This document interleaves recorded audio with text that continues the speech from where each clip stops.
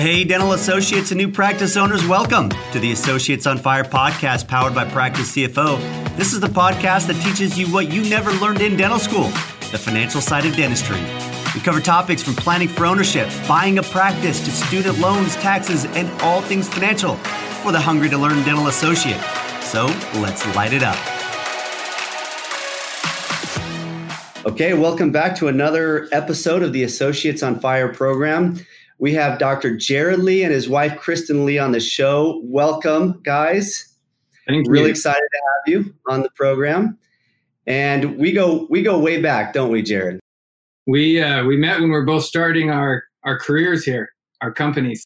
I remember, I was in that single executive suite office, and you came in and you had different options. You were thinking about buying into an existing sort of partnership here in California, and then you made a dramatic pivot. And you moved up to Alaska, to Juneau, Alaska, and you've built a great practice. And the reason why I wanted you on the podcast is, as you know, this podcast is geared for associates who don't own yet. A lot of this content is also great for owners as well. But the primary focus is those who are going to be buying a practice and stepping into ownership, and what lessons can we impart to help them in that process. I'm such a believer in practice ownership. I'm a believer in it because I see that's where the most, I think, sense of reward, both sort of psychologically with your career and also financially, comes from being a practice owner. If you can do that successfully. Why don't you start off? Tell us a little bit about your journey from associate here in California, some of the experiences you went through, the key decisions you had to make to eventually moving up to Juneau, Alaska, and buying a practice up there. And then we're going to jump into what it's been like as a practice owner in these first roughly 5 years in Juneau, Alaska. So at this point, we worked up here for 5 years, but before coming up here to Alaska, we practiced down in California for about 6 years. So I graduated from Loma Linda University in 2008 when kind of the bottom fell out of the market. And it was a scary time to graduate because there just wasn't much out there. And so when I graduated, I assumed that I probably wouldn't be working for about 6 months. And most of my classmates didn't work for that first year. And if they did work, it was very minimal.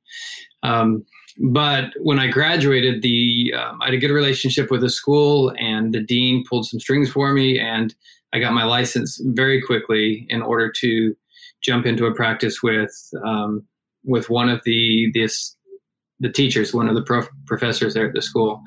And she was selling her practice, so I covered it until she was able to sell it. So initially, I took anything I could find. That job paid me $300 a day. So pretty much coming out of school, I thought I was going to be making big money, and I probably could have made more money working at a McDonald's or something because the amount of hours I put in compared with what I actually got paid was pretty low. I also thought that working with one of my professors, I was going to have a little bit of hand-holding because I was a little nervous coming out. But the very first day I showed up, she saw that I was there, and she walked out and said, "Hey, good luck on it."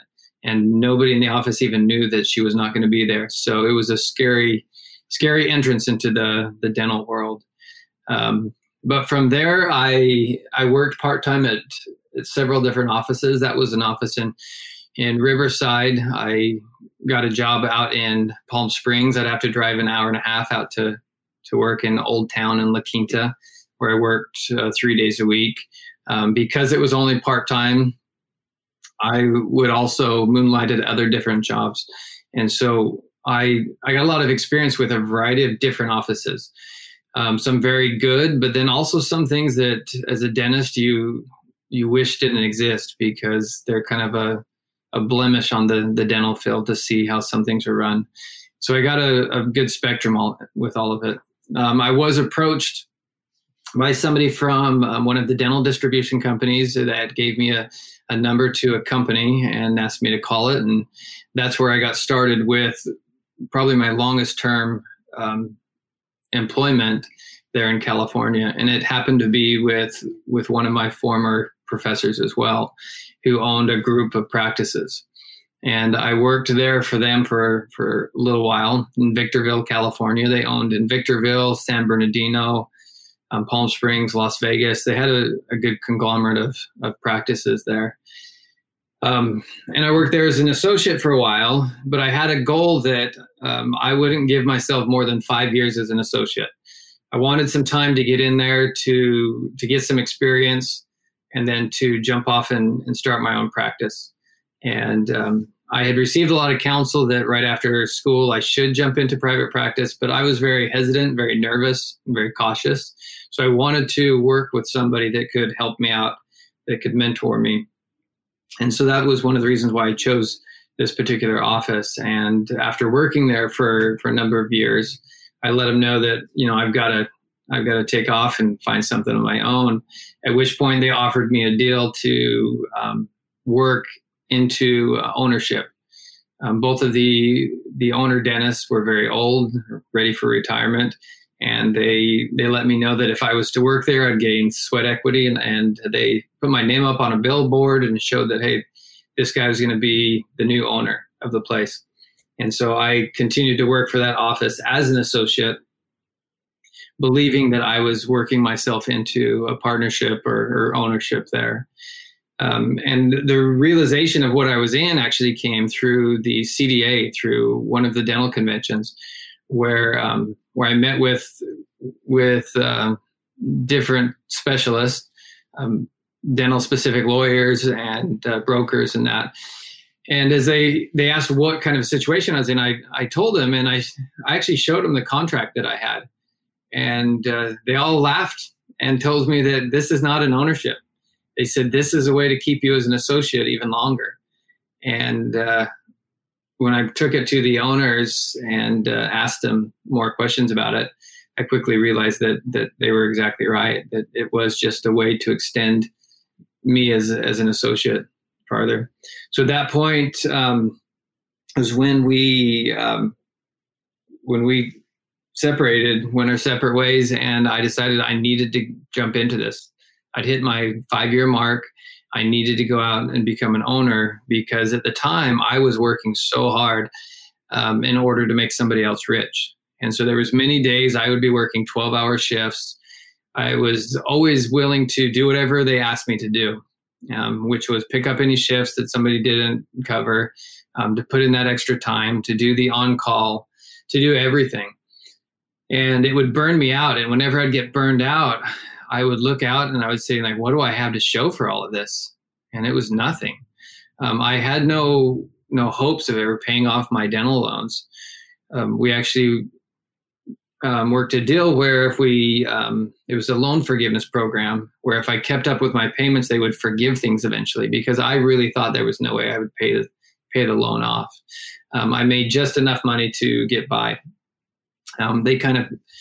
They would, as an associate, you would make enough money where you had that hope of making something more, of becoming more efficient, of seeing more patients, producing more, in order to try to get just a little bit more money. So they always would keep me nice and hungry. And then I would see the owner dentist come by in his $100,000 car that he just bought. And as a treat, he'd let me sit in the passenger seat as he drove around the parking lot with me. And so it was very tough. But at the same time, I didn't know what else to do. And that's why I stayed in there so long. And I was scared to go out there and buy something on my own because I'd heard so many horrible stories. Because the market was so saturated down there in California, there was a lot of young dentists that would take risks. And a lot of my classmates who had purchased practices were going hungry. Were struggling to keep from going bankrupt. And I didn't want to be like that. But luckily, when we made that break, it was a very harsh thing to do because I thought that was the practice I was going to own. I believe it was 7 practices in all, and I was going to be the king of that thing. And to walk away from that was very difficult. Now, when I did that, that was around the time where I met Wes. And he had something very similar happen as well, where he had been brought in by a dental specific accountant as a partner, but I believe kind of realized, hey, you know what? I'm more of the lackey and being not necessarily given the reins, but I'm using more as being used as a workhorse. And we both found a lot of similarities in what we were going through. And I think because of the beatdown that I got, and I assume Wes did as well a little bit, we both had a very strong drive to make something big and to take all these lessons that we had learned and to put it to use. And at the time, I looked at Wes and I said, you know what? I says, we're gonna knock this out of the park, and I'll give ourselves 10 years and we're both going to be able to retire because we're going to find so much success. And in all my heart, I believed it. I believed that we could do something because we had so much potential. I saw it in him. I felt it in myself. And that's one of the reasons why I kind of partnered up with him at that time. And initially, I'm surprised he did not block my calls, because I called him about every day, it seemed like, of the week, getting information, analyzing practices. And I was set that I was going to stay in California. I've always loved Southern California. I thought that was one of the reasons why I became a dentist, so I could choose where I wanted to live. And the more I ran through the practices, the more I realized that it just wasn't working. I was also, while I was an associate, I was also the head of the pre-dental program for the UC Riverside pre-dental group. And I would go speak with them like once a month. And one of the tough things is I could never get any of my classmates to go in and speak with them, because most of my classmates said they regretted going into dentistry. They hated being a dentist. They weren't proud of what they did. They didn't find any value in it.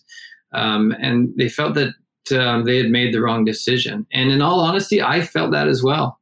I regretted becoming a dentist. I felt that the skills I'd picked up in dental school were worthless, because there was 100 other guys within a mile radius that could do the exact same thing that I could. I came out of dental school thinking I was Joe Stud. I picked up a lot of scholarships.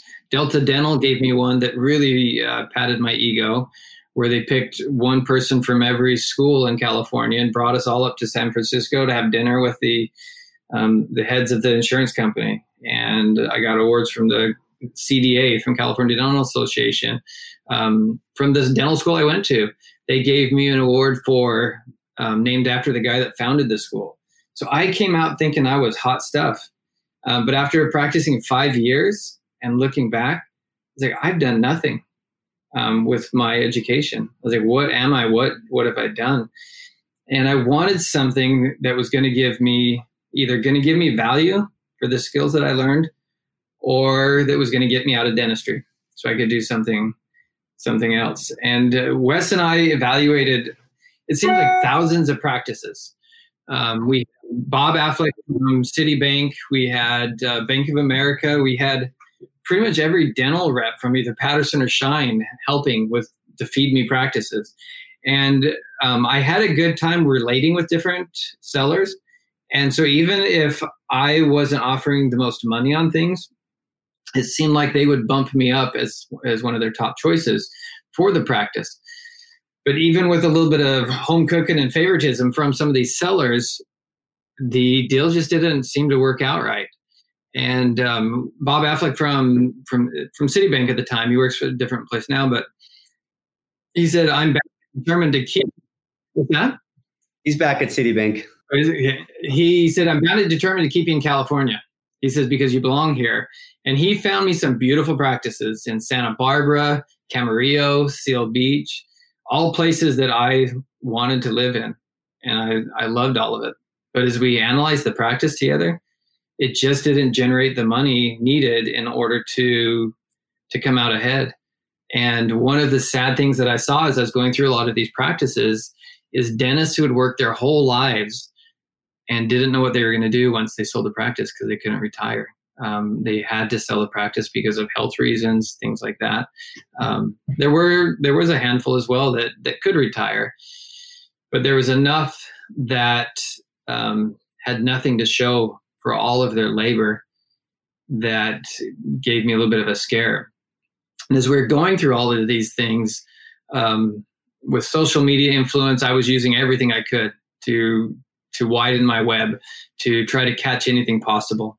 And we started looking at practices in Colorado and Florida, in Michigan, all over, just because what we were seeing in California just wasn't working. And I began to open up our view of maybe there's something else out there, something that's going to make me, give me the opportunity to stand up and be a practice owner.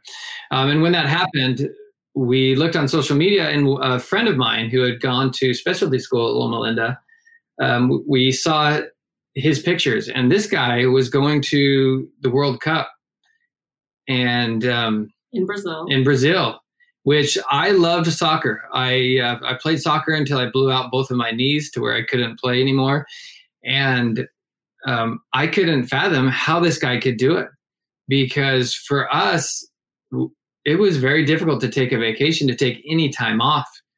One, because the corporations we worked for didn't want me to take time off. But the other, we just financially couldn't afford it. And to see these guys just up and fly to Brazil for a soccer game was unbelievable. And it perked my curiosity enough where I gave him a call and I said, what is it like up there? What's the dental climate up there? And I ended up flying up there, and I was blown away by how everyone said, come up, we need you up here.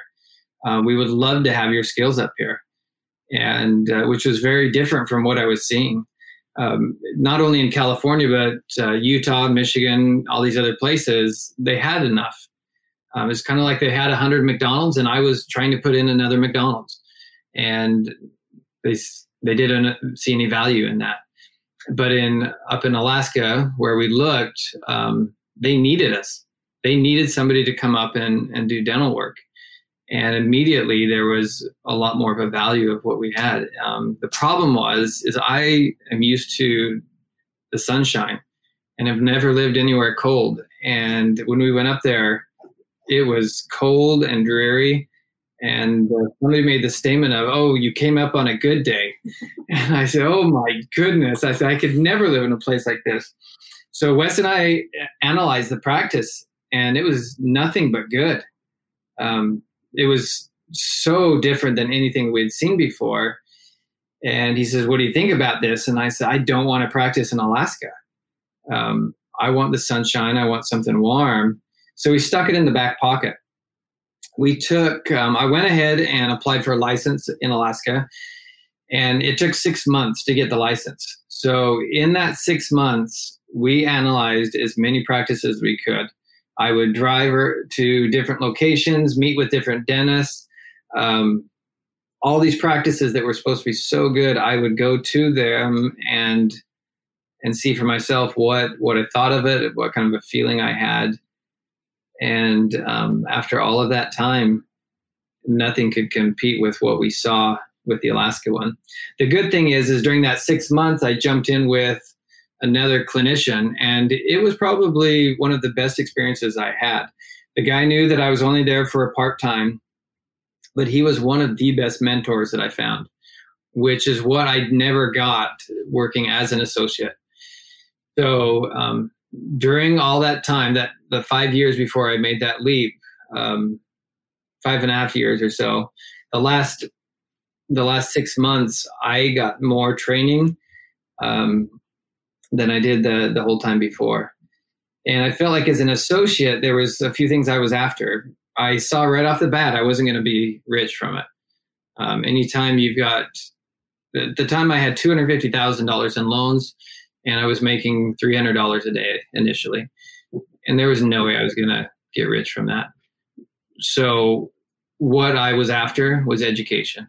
I wanted to get as much knowledge as I could from the dentist I was working under. But then I wanted to get as much repetition. I'm a firm believer that to be good at anything, you have to have 10,000 hours in it. And I put in the hours, knowing that I was not getting compensated monetarily for it, but I was after a skill, which became very difficult when I would feel like my skill was worthless that I was acquiring. because of the vast number of dentists that had the same thing as me down in California. But anyway, with this guy, we did go our separate ways, and I went up to Alaska. I ended up doing it. I said, I don't see any other choice. And one of the biggest things that pushed me there was, in order to achieve this success that no one else has, I've got to do something that no one else would be willing to do. And in California, the last place people want to go is Alaska, to go live in an igloo and be chased by polar bears. Married to Kristin, who was wanting to go to Alaska, right, Kristin? I did not grow up in the sunshine like my husband. And I guess we lived in California. We had been there 10 years. And, when we moved up here, and there was this unsettling feeling that it was just really crowded. And I always just felt like it wasn't the place we were meant to be to kind of raise our kids.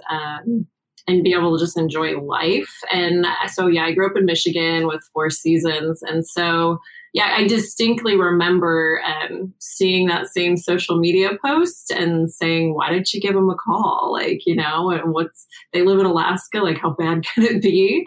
That there was something more for us. That's interesting, because I thought you were reluctant.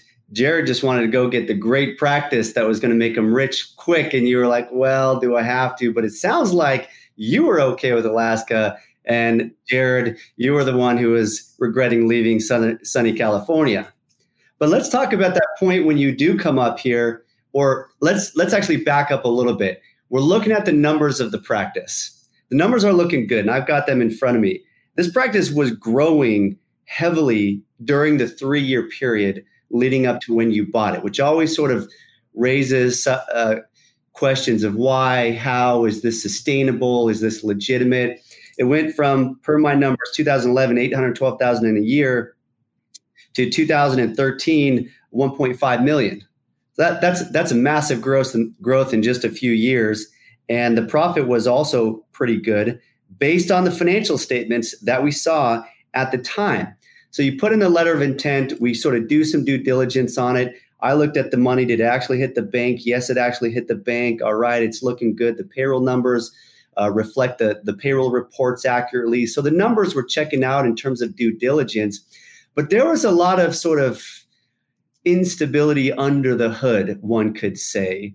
Go ahead and describe sort of how you discovered that and what you had to do when you stepped into the practice to fix really an engine that we all thought was in great condition, but perhaps wasn't. Yeah, so we jumped up here to Alaska, to the last frontier, and the last place I had ever intended to live, because we had this jewel of a practice. And when we were doing the purchasing, they asked me to do an audit of the charts. I had no idea what I was doing. I looked through them and I was like, well, I'm lost. So I did it according to what was asked of me. I believe it was 20 charts I had to look at and just write down what they were. But the good thing is I was aware enough of my ignorance of the practice, of buying a practice, that I held pretty tight to Wes, but I also held tight to those that had helped me to discover that I was being led along as an associate, which was Sherry Mustafi, which is a great lawyer for CDA, dental specific, and just some other people that were good counselors on things. And luckily, Sherry caught some things, and I didn't understand what she was talking about when she was telling me to watch out. She even went to as far as to say, if I had to analyze practices like this and see this kind of thing, I would not be in this business because it would disgust me. And I had no idea what she meant, because these were the nicest group of guys. It was 5 guys that were associates that had bought this practice, and they told me it was a practice that was going under, and they fixed it up. They prepped it for just the right guy, and that was me. And I bid on that hook, line, and sinker. So I came up here. Yeah, tell us a little bit about what Sherry uncovered. So what she found was that the practice really had not much of a patient base. And so it had become an urgent care clinic more than anything. And so somebody would come in with a toothache and they would treat that tooth, either extract it, root canal it, do whatever needed to be done. But then they would crown anything else in the mouth that had a somewhat large filling. And that was where the production came from. It was just a very aggressive treatment protocol, and there was no recall whatsoever. Nobody really got new patient exams, x-rays, cleanings. The number of people that had been seen that actually got a cleaning was nil. There was nobody. They actually didn't even have a hygienist for about a year, which wasn't an issue for them because, again, all they were doing was getting people out of pain and doing more aggressive treatment. And there was many cases where somebody would agree to do an implant. They would get them in, they'd sedate them, and they would come out with more than one implant, and they would pay it. And so there was a lot of things there. As we got into the practice, and as I started to learn about managing a practice, I started uncovering more and more things. Now, this particular practice had been the great practice up here in this town, but the owner became very ill. He lost his eyesight, he lost his hearing. He tried to sell the practice for 8 years, and it just gradually dropped down farther and farther until these guys picked it up. When they picked it up, they put in the typical kind of a corporate model where they put in a brand new graduate to run it, and then they set back. But the problem is in these smaller towns up here, they don't want just some kid up here working. They want someone that they can be neighbors with, friends with, that they can interact with. They want somebody who's not only going to be a dentist, but is going to be a part of their community. Things didn't work out for this particular kid, and so he went off, and these 5 guys got stuck holding the bag.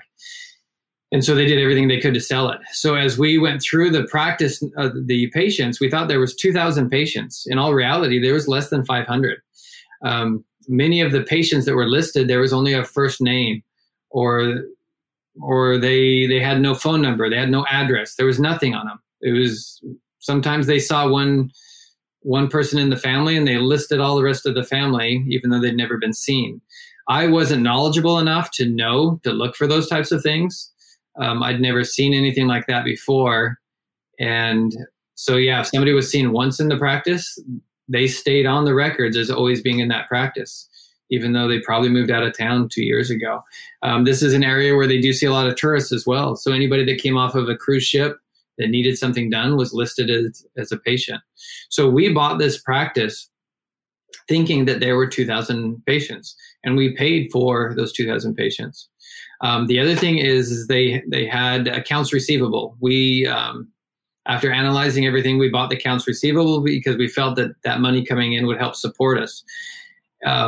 Most of the things were ones that they were going to write off, but once they found out the practice was going to sell, they kept those things so that it looked like there was more money coming in. And luckily, Sherry saw a lot of these red flags, and so in writing the purchase contract, she included a clause that said if there was any dental work that was below the standard of care that had to be replaced, the previous owners would have to pay for it. And that's actually, I feel like that's what kept us afloat that first year, because we bought this practice that had no patients. It had no goodwill. The practice had a very, very bad name in the community. The other dentists in town would use it as their dumping ground. If they had a patient they didn't want to deal with, they would send it over to this practice. And when I went to the first dental meeting and I said what practice I had purchased, they all looked at me and like, well, thank goodness it's somebody else that's there now. I hope you don't do the same thing as what had been done before. And it was just a very negative vibe, to the point where it crushed me when I realized what I had purchased. And it was rough because we had spent so much time going through so many practices. And then after making that purchase, to realize we'd gotten bamboozled almost. Like, yeah, the numbers were there. They had produced all of that, but it's not always about production. It's about the stability of the practice, of how many of those people that got all those crowns done were going to come back. But yeah, thank goodness for Sherry that she did put those things in. And I got so many calls, angry calls from the previous dentist saying, you need to be a little bit more giving. Like, you don't make the previous people pay for things. You just need to suck it up and take the hit. If I would have taken those hits, I would have been put under. Because the patients that were there were angry with us. So pretty much we had to purge all of the patients. We were told that the staff was this nice group of people that loved each other. I think it was my second day, I witnessed a full out fight between the staff, physical fight, which I had never seen in all my time working as a dentist. And there's not a lot of personnel to draw from up here. So it was tough. About the turnaround experience then, because we buy it, we have a loan payment on the practice. We realize the recall isn't there. The number of patients isn't there.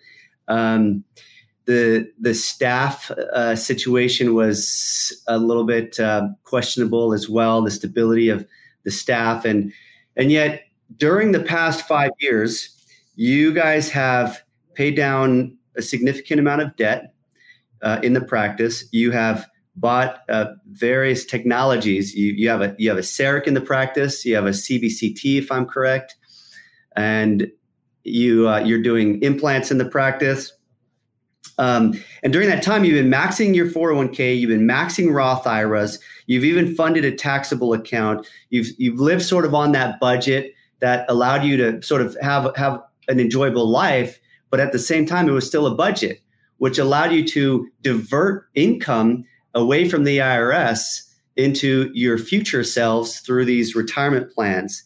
And you've been able to save during that period of time $800,000 for your future self. There was probably a little bit of catch up you were almost having to do because, as you mentioned, you put in 5 years in California and felt like you walked away with nothing to really show for it, which is such a unique thing in dentistry. The fact that only 2-3% of dentists are able to retire at age 65 and maintain their lifestyle is a statistic that's hard to understand, given the fact that dentistry is always voted as one of the best career fields. In USA Today, and other studies, it's this great career field. And there is good opportunity for income, and it's a lot higher than your average household. And yet a lot of dentists who I come to know in their 50s and 60s, and they say, Wes, if I had you 15, 20 years ago, I think I'd be in a different situation now because I've just never had a system. I never had a budget. I never understood how 401ks worked. I never set collection-based goals. And I never really had a great tax plan that was a part of the overall global cash flow plan. And so everything just sort of slipped away. It's like that missing sock in your sock drawer. Like, where the heck did it go? And it always seems to be there. Or the holes in the boat. But what you guys have done is you've been really diligent on being on a system since we started this. So even though the practice had some serious needs when you bought it, you've been so disciplined that you've been able to do in 5 years what take many dentists 20 years to do in securing more of a financial future for yourself. So as a financial planner, you make me proud on that front. Let's talk a little bit about you and your practice going to be more high tech. When you bought the practice, if I recall, there was no CAD CAM, correct? No, when we bought the practice, we had a panel. That was the extent of our. And you do have a CT now, is that right? Yeah, we have a CBCT. We have a prime scan. We're gradually just upgrading everything. All the chairs were old, kind of on the verge of breaking down. We actually had to get a diesel mechanic to come in and repair one of our chairs in the first 6 months we were here because there was nobody to fix things up here. And it was just, things were falling to pieces. So let's talk about that rebuild process. Maybe I'm jumping ahead by saying, let's talk about the technology, but let's actually talk about the order of spend. Because you have all these things you want to do. And in our meetings over the years, sometimes Kristin wanted to put money here in the practice with some remodel and some, improvements to the aesthetics. And you were wanting to get, of course, the technology and the build out. And And but you guys by and large were on the same page. But we had all of these things that we wanted to do early on. You sort of had this vision, this plan, and you both had it because Kristin, you're really involved in the practice as well. How did you order your spend over that period of time? And what advice do you have for associates as they step in and they have to deal with an old beat up office? Maybe it doesn't have the technology they want.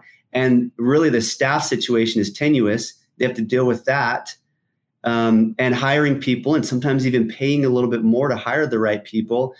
How did you go about making those decisions in organizing your priorities when you stepped into the practice as you built this up? I would say initially, well, because coming from California where everything is cutting edge and everything is new, and coming up to Alaska, where we're like, 10, 20 years behind everything else, it seems like, I was the one that wanted to remodel everything. We got a hold of Holger Kapler. He came in and presented us with a whole new facelift for the whole thing. It was a $2 million remodel. But initially, I believe Kristin and our view was, what can we do to stay afloat? And it wasn't necessarily what can we do to be a better practice, but what is the biggest hole we need to plug, or what is the biggest fire we need to put out? Staffing has always been something tough. And so, how are we going to manage payroll with what's coming in? The schedule was very, very light. We relied on emergencies to come in. But throughout all the different practices that I worked in, I don't feel like I deviated from what the standard was from what I learned in school, which was you do an initial exam with everything, find out all the information, set forth a plan, and push forward with it. When we started building up the practice little by little, and we would make ends meet, I feel that we would talk together as far as, well, what can we, we have this cash now, where can we put it? Most of the time we'd consult with you, and we have a wish list of things we wanted. Initially, that wish list was huge, but we would go with what was the major thing. I remember one of our first purchases was a dental chair. And it was because we had a chair go out and we didn't know what to do other than just replace it. And it was a huge hit at first. And I believe all of our initial purchases were, what can we do so that this can be workable? We had a guy come off of the North Slope that had a huge infection. And when I was trying to do an extraction, I felt like the equipment I was using was subpar, was worse than what I would use when I'd go overseas to do mission trips. And so we would buy certain things that would just make it so that we weren't dangerous per se. Things where we could work up to that standard of care. Good sensors. Yeah, x-ray sensors. We couldn't see anything with the x-rays they had. Intraoral cameras. They don't know. Intraoral cameras were one of our first things that we did purchase. And it was because early on I had learned that, I hated the feeling of somebody coming in and saying, this guy did all this work on me. I don't know why, but it's no good. And regardless of what happens, I will always identify with dentistry. And when someone says, this guy did a bad job on me, this guy botched something, I really would feel that hit myself as well. Because what they were saying is our profession was sleazy. And I wanted to be as transparent as possible. And right from the start, we taught our office, we will never do any work unless the patient can see exactly why it needs to be done. And so, we purchased cameras as one of our first things so that they could see what needed to be done. And we made sure our x-ray sensors were top of the line. Now, those darn sensors cost as much as a car for each one. But, and I don't believe those things are worth it. But at the same time, we had to have it. And so we put in on what was bare minimum at first. Do you believe that the investment in all the technology has been a good decision for your practice? And how has your staff adjusted to the fact that when you have, say, a CAD CAM, you have to alter your schedule because now you're doing your crowns in-house, takes longer visits. Did the team embrace that? Because your labs are low. I love seeing labs at 3%. And you really only get to labs at 3% if you're using your CAD CAM pretty consistently. And how did that sort of conversion to so much digital and so much technology go in your practice? And has it been a good thing for you? So we actually don't have the CEREC in. We have the prime scan is all. But at this point, we have the scanner portion. We don't have the milling machine. We do have our own lab and office. There's only one person in this whole town that does dentures and that, and we're lucky enough to have the person. And we will be putting in the crown portion as well. With COVID and with everything, it's quite a headache trying to deal with these labs that have lost all of their personnel, and then in addition to the shipping and that. So it is something we will be getting. I believe that our office we restaffed our whole group. The team we have now is completely different than the team we had when we started. We've made big changes with it. We've brought in people that have the same dreams as us, the same visions as us. I am a bit of a big dreamer. I have lofty goals, and I know a lot of times they'll make you chuckle because I'll do the countdown at the end of each meeting of when we're retiring, because I truly believe it. And I have a vision for this office, and the people that work here share that same vision. They see us do amazing things. And when they go around town, they're treated very well because they're identified with this office. And as a result, they're very open to things. They adapt with any of the changes we have. I make sure that they know whenever we are making a change, this is why we're doing it. And I have never had anybody that said, I don't believe in that change. If we did have people that didn't believe in it, there's a high likelihood we wouldn't make the change, because one is either the team isn't functional with what's going to happen, or maybe there's a problem with the change that we're making. And all the changes that we've put in have been very, very beneficial. But at the same time, we have had to make changes with our team. We've had to replace people. For example, with hygiene, we make sure that all of our hygienists are very capable at using a laser, at understanding the biochemistry of the mouth, that have a drive to learn more, to be more. We pay for, if anybody wants to go get more education, we cover it. And we really push that they become educated and they're proactive in learning and getting new skills. And at any time that they don't want to learn more and they become stagnant, at that point, that's where we go looking for somebody new. And like I said, we were the bottom office in the town. We were thought of very poorly.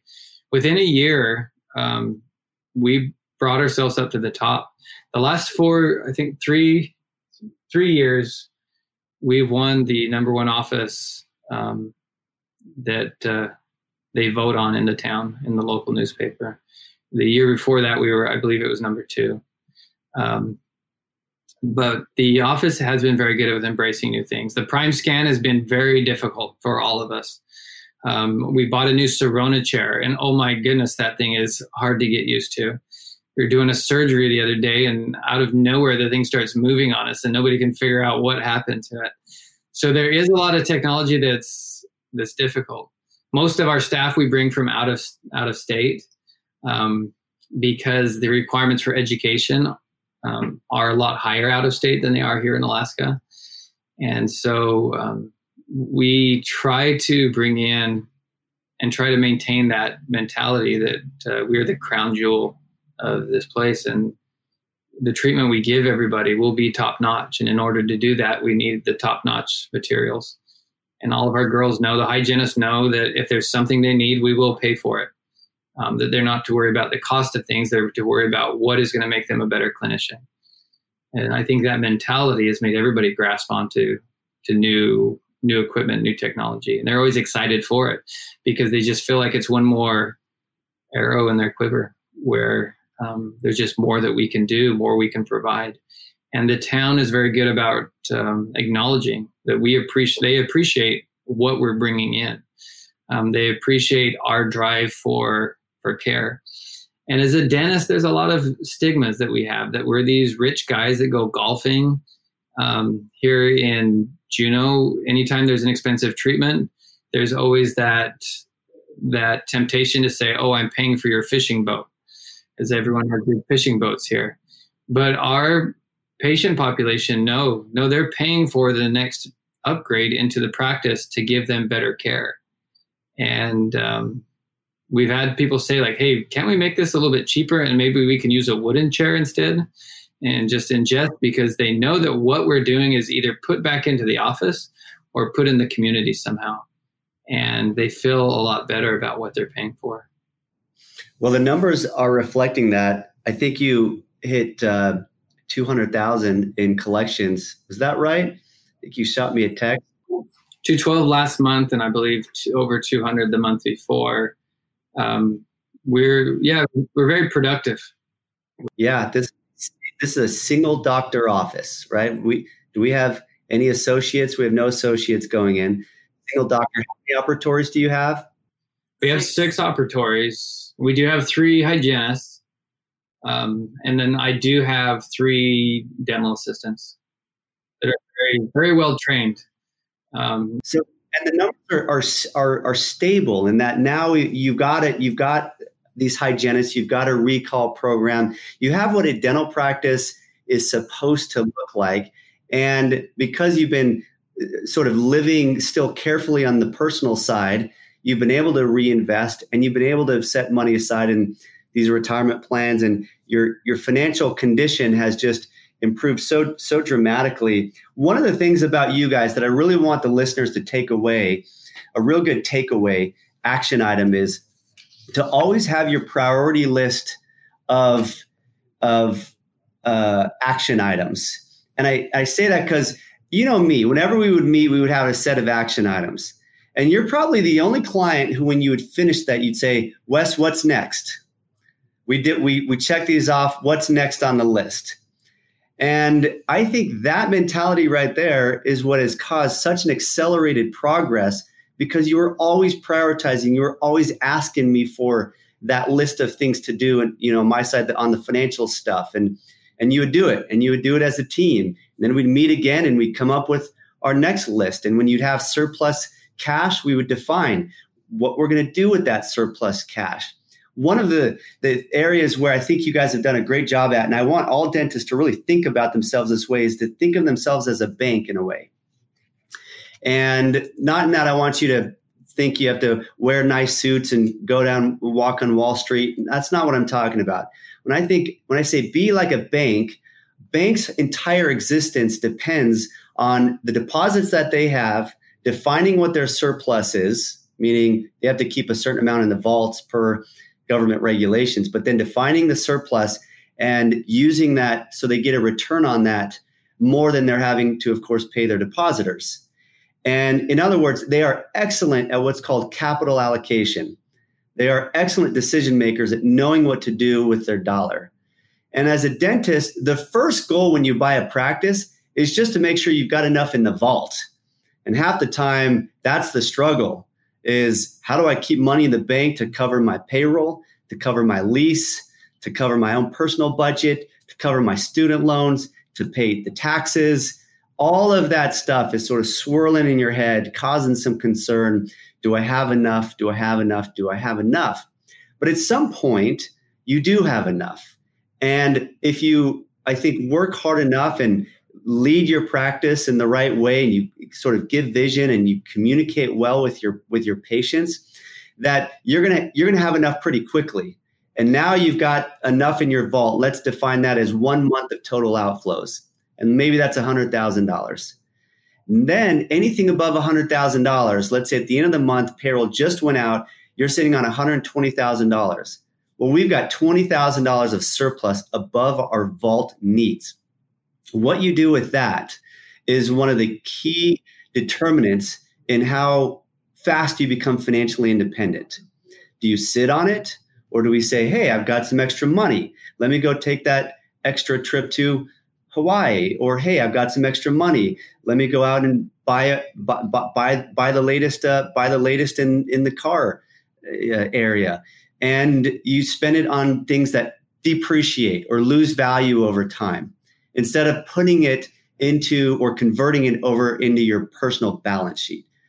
There's a great book called The Millionaire Next Door. Maybe you've heard of it, maybe you haven't, but it's by a guy named Tom Stanley. And he talks about how so many of the people who accelerate their financial progress, you would never know it by the way they live. But what they're excellent at doing is converting their income into their balance sheet, converting the surplus cash into either building an asset or paying down a debt. And between those two options, doing the one that's most effective.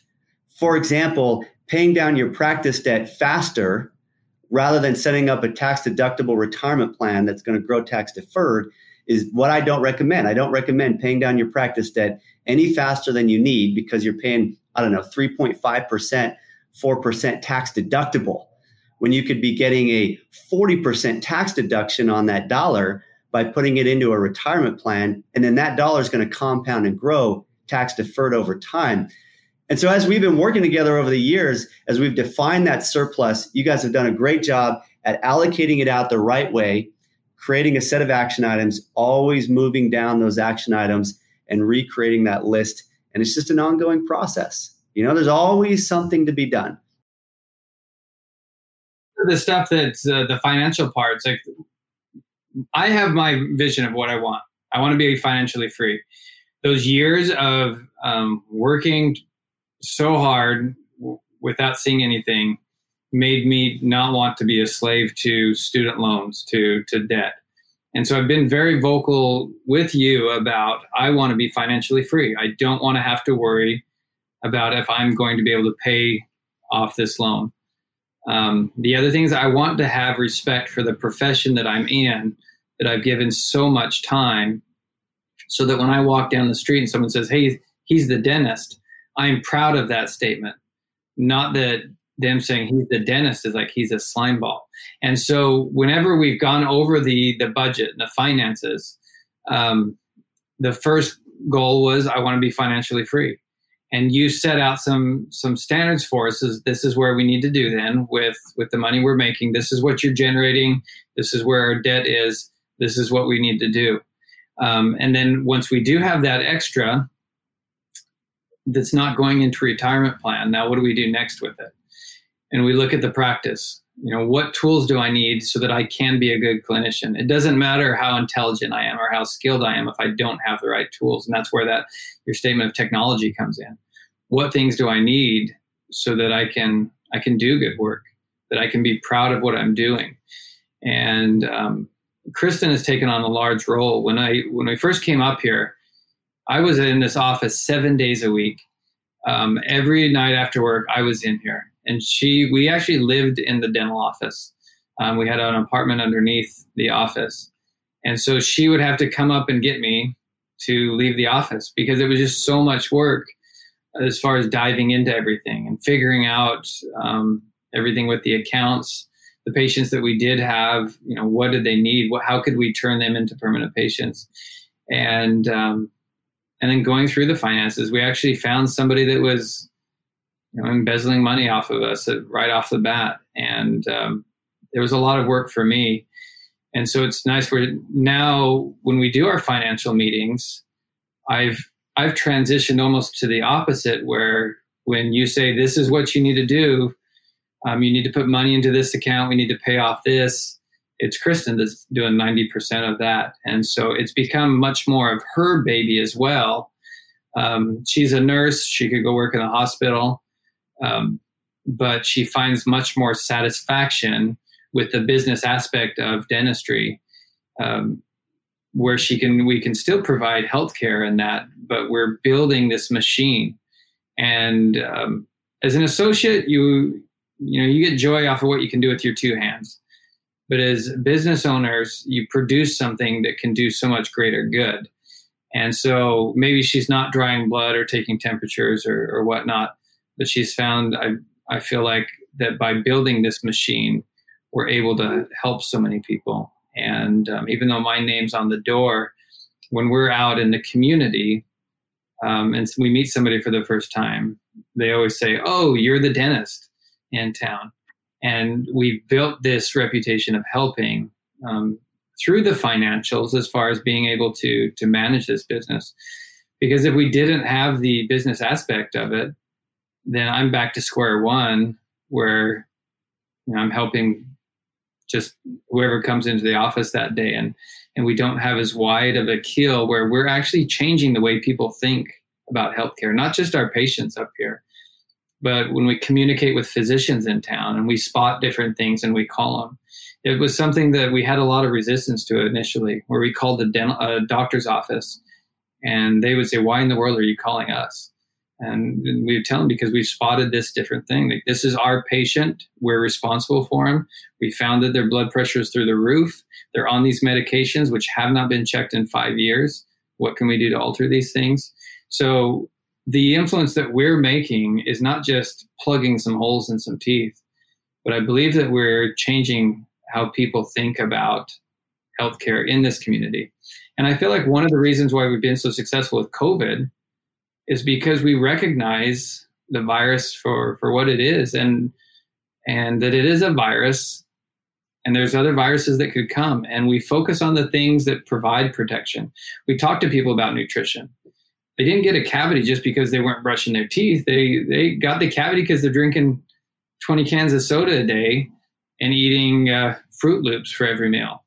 And so we work on dentistry's, I think, has evolved so much that we deal with their nutrition, we deal with their exercise, we deal with their psychological health. And I am able to focus more on those things now.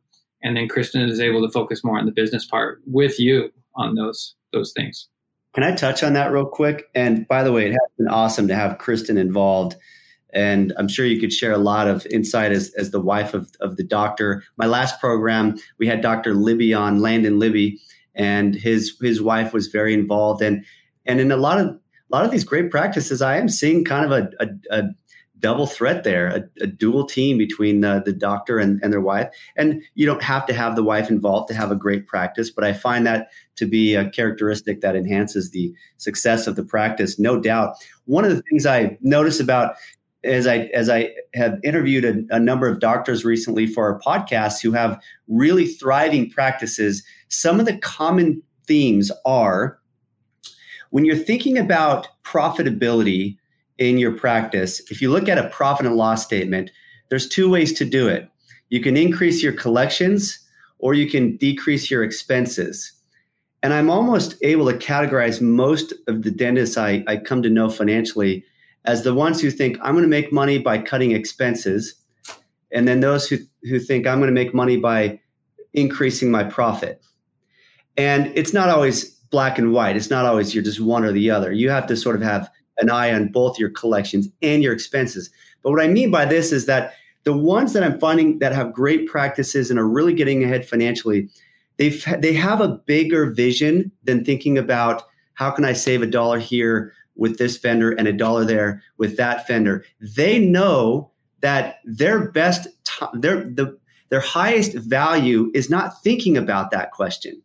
Their highest value is creating a vision in their practice that is almost contagious, that their staff gets sort of swept up into this vision, that your patients feel like you are the doctor. And if you go out and network, heck, I'd still be coming to you because you've just created this sense of purpose that surrounds you, and it just sort of brings everybody in. And what happens is case acceptance goes up. A lot of the treatment that people are delaying, it finally gets done. New patients start to go up. People have a great experience, not only with you, but with your staff, because everybody's sort of got this great energy about them. And then they delegate. They delegate to people like, their spouse, or they delegate things to their, maybe some get a practice management consultant. Some will delegate things to somebody like us, like around the finances. And you delegate to your team and you create scopes of responsibility, and you trust your team, and you don't get on them too much when they make a mistake or two as they learn what their role is, and you lead them through it. That's where I'm finding doctors doing $150,000 a month, $200,000 a month, and they have profit of $50,000, $60,000 a month to pay for their debt and set aside for retirement plans, and deal with their student loans and really get ahead. Is they're great leaders, and they think just much bigger, and then they pull everybody almost like a magnet in with them. And yes, some of them have a lot of expenses. They do on their P&L. They're investing in build-outs, and they're investing in technology, and they might pay their staff a little bit more than the average in their local area. And they might pay for some coaches or advisors to help them in different areas at different stages in their career. But those are the people that are dramatically improving their life, their own personal skill set, their not only their clinical skill set, but their leadership skill set as well. And that's when big change has happened. It's been awesome to see you guys go through this experience as going from what was a clinician back when you were an associate to becoming a practice owner, growing this thing together, putting your heart and soul into it. And I've seen, the pitfalls, the struggles, the successes. I went up there and was in your practice, and we spent some time together. It's just such a great story. I really appreciate you sharing it. Let me just mention a couple takeaways, then we'll end the podcast. We're right here at about an hour. Number one is when you're doing you're buying a practice, that clinical due diligence is really, really important. And the clinical due diligence, maybe you need a practice management consultant to help you, or maybe you sort of get, we have in our Associates on Fire a clinical due diligence questionnaire that can help guide some of that. But that can't be neglected. Knowing what to do when you look at the patient charts, understanding your recall program, how well was the work done, what sort of redos are going to be coming down the pipeline, how do you deal with that, who's going to pay for that. Really good commentary there, Jared. Also, prioritizing your spend, always having that checklist, always moving on to the next thing. And the other thing you mentioned was having a mentor. I've heard that from a number of my podcast my doctors, is having a great mentor right out of school in those early years to really help you master a lot of that clinical work, and then also having a great vision. So any parting words for associates wanting to own? Maybe they are in Southern California where it is saturated. Maybe they're in Alaska. Maybe they're in New York or Ohio, somewhere else. What parting words do you have for them? I would say is be confident in what you have. I think that's the thing I struggle the most with. Bob Affleck told me, he said he'd never seen somebody with so much potential be so scared to take that leap. And I don't think I wasted time, but if I would have jumped into ownership a little sooner, I would have gotten to enjoy what I'm enjoying now a little earlier. It's a scary thing to jump into it. But I think that if you find your team, you find people that you trust that can help you with things, it makes it possible. And the other thing is to recognize what you have. As far as you spend a lot of time in dental school learning a trade. And I heard Howard Fraun call it dental kindergarten, because it is just the first steps of learning. But what you have is very valuable. And I would say find a place where people value what you have as much as you do. And then as far as the numbers and those other things, they'll work out. But if you believe in your skill and you have that need, that want to help people, and you find a group of people that recognize they need your help, that you can set up something. And back in the day, they used to lay the shingle every time they come out of dental school and start their own practice. It's much easier and much more tempting to be an associate now. The longer that you are an associate, the more you're making somebody else rich. And again, the only takeaway that you really get is the experience. It's kind of like renting a home compared with buying it. That home's beautiful. You can make up the yard, you can make it nice, but in the end, it's someone else's home. And associateship is a good residency, but I would say treat it like a residency, because as a dentist, to do the type of work that we should be doing.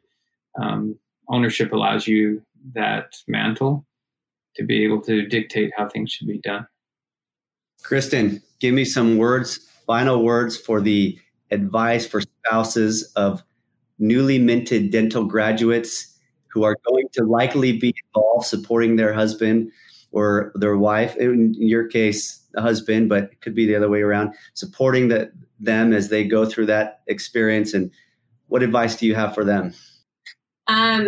Just kind of thinking of, I guess, how far we've come, and how much we've grown. You're not always going to know the right answer, and you're not going to know how to do everything. And I just think with us and Jared, we always just had to, just dive in, and we kind of figure it out as we go. And that's I'm not one of those people. I like to know everything before I jump in. And I can see Jared, in the beginning, he also felt like we should know all these things before we bought the practice, before we did this. We don't have to know everything. You just kind of got to dive in, feel good about your decision. And you have those family goals that you want to achieve and be in a place where you think that will give it to you. But things evolve and you usually figure it out. Now we just figure it out as we go. And that I just kept hearing you say previously, what's next? And that's just been our motto, is what's next. And really treating people like people, really putting a lot into our staff and our patients. And I do the business, kind of like the financials and stuff. And I don't think about those fine details. I think things have a way of working out when you do good work and have that vision. So I love it. Having faith that it's going to work itself out. I do think that there's very much an element of you just have to pull that trigger. You're never going to feel totally ready. This is never going to happen. I know when I started practice CFO, I had only a little bit in my savings account. I'm living in Southern California with my stay-at-home wife and 3 kids. And gosh, I felt butterflies every day when I was starting out. And I remember thinking, am I going to be able to do this? If looking back now, realizing you sort of give a pound of flesh to make it work, getting your own business or starting your own business. And had you known that ahead of time, gosh, I don't even know if I would have done it. But it's just one of those things, you got to jump in. You got to believe in yourself. You got to know that you're going to be really busy. And I tell doctors in those first few years, you're probably not going to have a whole lot of extracurricular things going on in life. It just consumes so much of you. And that's okay. Eventually it dials itself in and a system starts to form and a way of life starts to form. And then you can lift your head back up and you start to get more balance in life, and the cash continues to even come in and grow even when things settle down a little bit, because you've created that platform, that system upon which your business is running successfully. So thank you for being on the podcast, Jared and Kristin. Total honor. Great to have you guys as people I've worked with and known over the years. And you are going to hit that 10-year plan. I have no doubt. I'm just trying to keep up with you.